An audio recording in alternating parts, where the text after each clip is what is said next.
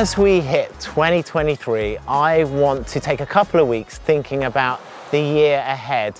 And so I'm thinking about a prayer we can have for the coming year. And we're taking 2 weeks doing this. We did this last week in the Sunday service, and this week on this video session, we are taking hold of a prayer that Paul prayed for the believers in Rome. And the great thing about praying a prayer from the Bible is we know it is a prayer that God wants to answer. So we are thinking about the prayer in Romans 15 verse 13, where Paul prays this: I pray that God, the source of hope, will fill you completely with joy and peace because you trust in him. Then you will overflow with confident hope through the power of the Holy Spirit.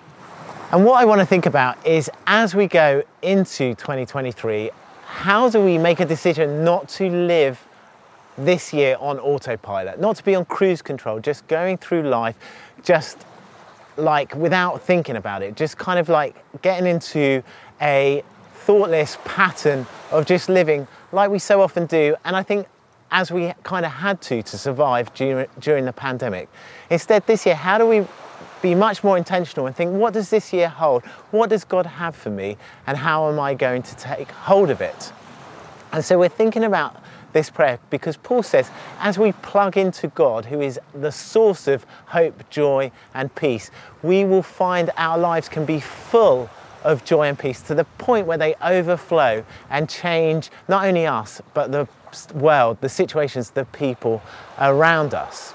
So last week we thought about joy, and this week we're thinking about peace. So I've come here to this little beach because I think when people say they want peace, what they do is they find somewhere calm and gentle, and they like to come somewhere like the sea and look out at the lapping waves and the sense of timeless unchangeability of the sea, and look out and feel peaceful as they think their deep thoughts.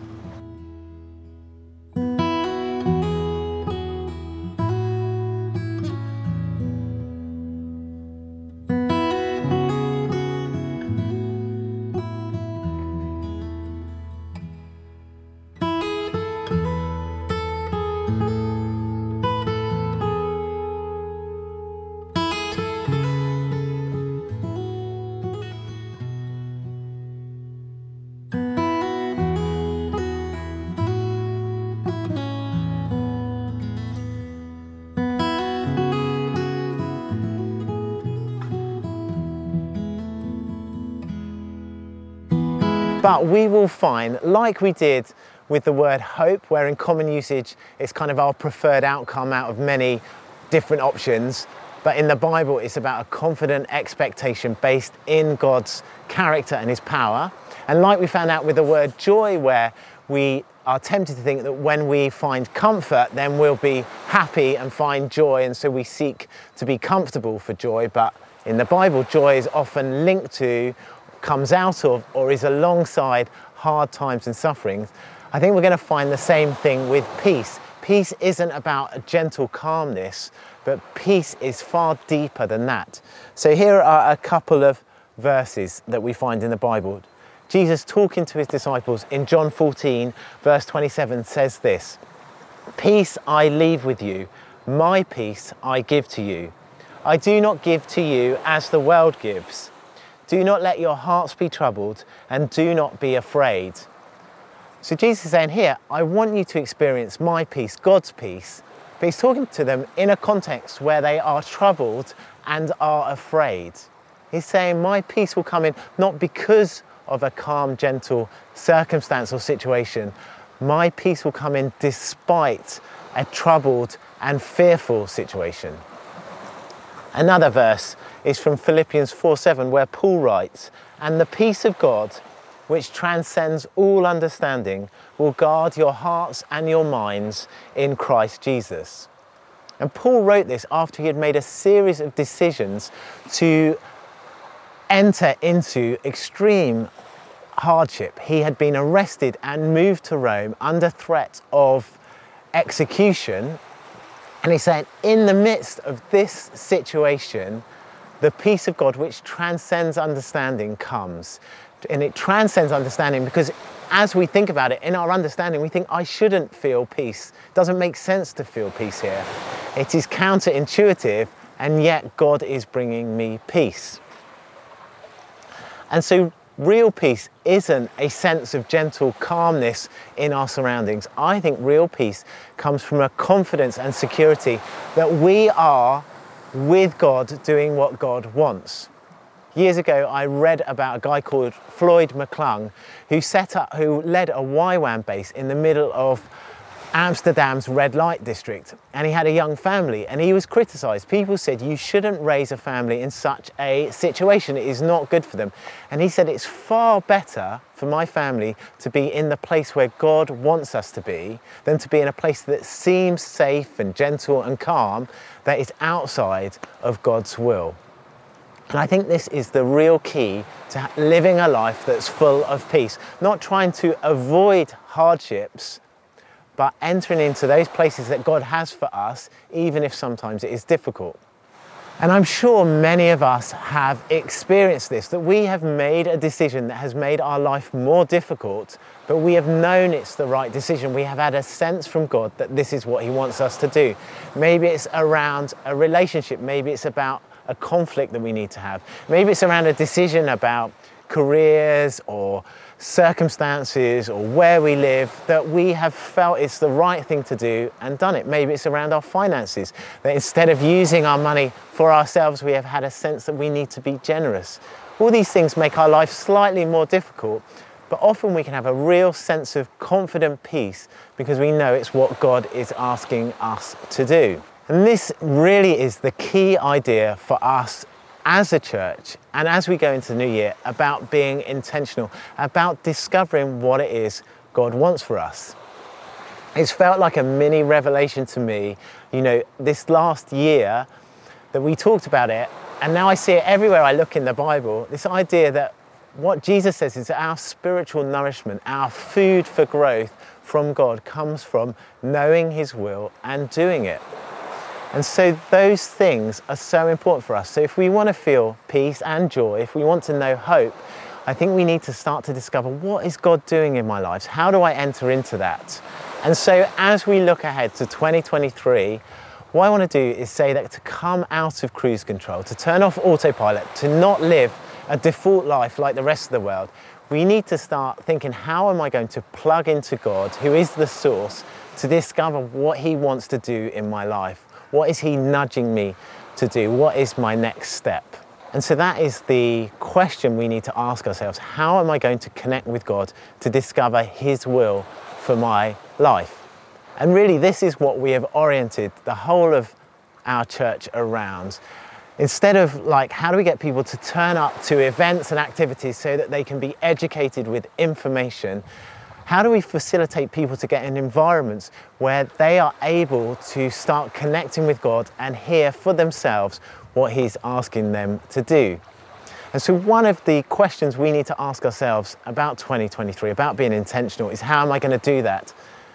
And something I'd love people to think about is, how am I connecting with these things that as a church we are doing?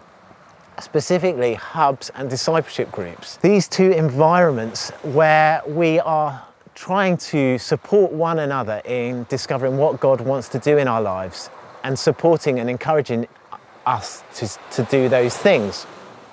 So hubs are smaller groups of people that meet to build relationships, to do life together with God involved, to have food together and to get to know one another. These are people who are championing us on, who will pray for us, who will celebrate with us, who will come alongside us in hard times.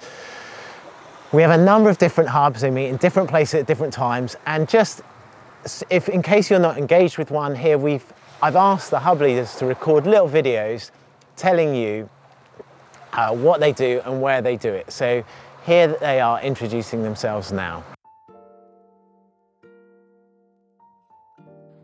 Hello, my name is Alex, and with my wife Rachel, we run a hub for the Dawlish and Exeter areas. We meet twice monthly for food, for fellowship, for support and for prayer. So if you think that you'd like to join us in creating a God-centered space at the heart of the community, then please get in touch. Thank you. Take 27.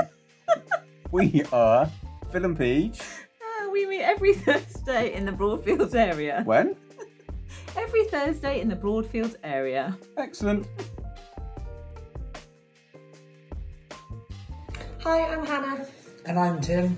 Hi, my name's Andrew. Our hub meets on a Sunday at alternate venues across Exeter when there isn't a Sunday service. And we also meet on fortnightly Wednesday evenings where we have a bring and share meal together.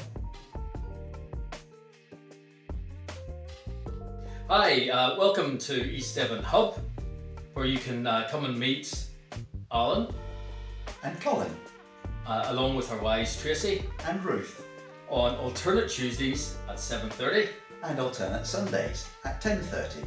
We look forward to seeing you. We're full of joy.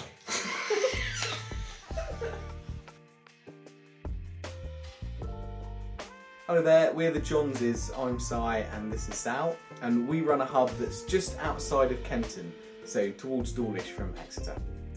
We meet on the first 3 Thursdays of the month and the 4th Sunday of the month. Our Thursdays we meet in the evening, and our Sunday once a month we meet in the morning. On the Thursday evenings we're just catching up, maybe having a pray together, maybe having some food together, and on the Sunday when we meet we're normally joined by kids, dogs, whoever else wants to come, and maybe a walk or a coffee somewhere, something like that. So that's us. We're Dave and Sarah. Hi, I'm Alex and this is Rachel. We lead a hub that meets near IKEA on the Sundays when there isn't a Sunday service.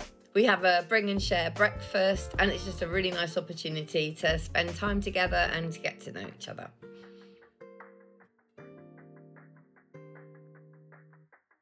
So perhaps you are already involved with a hub.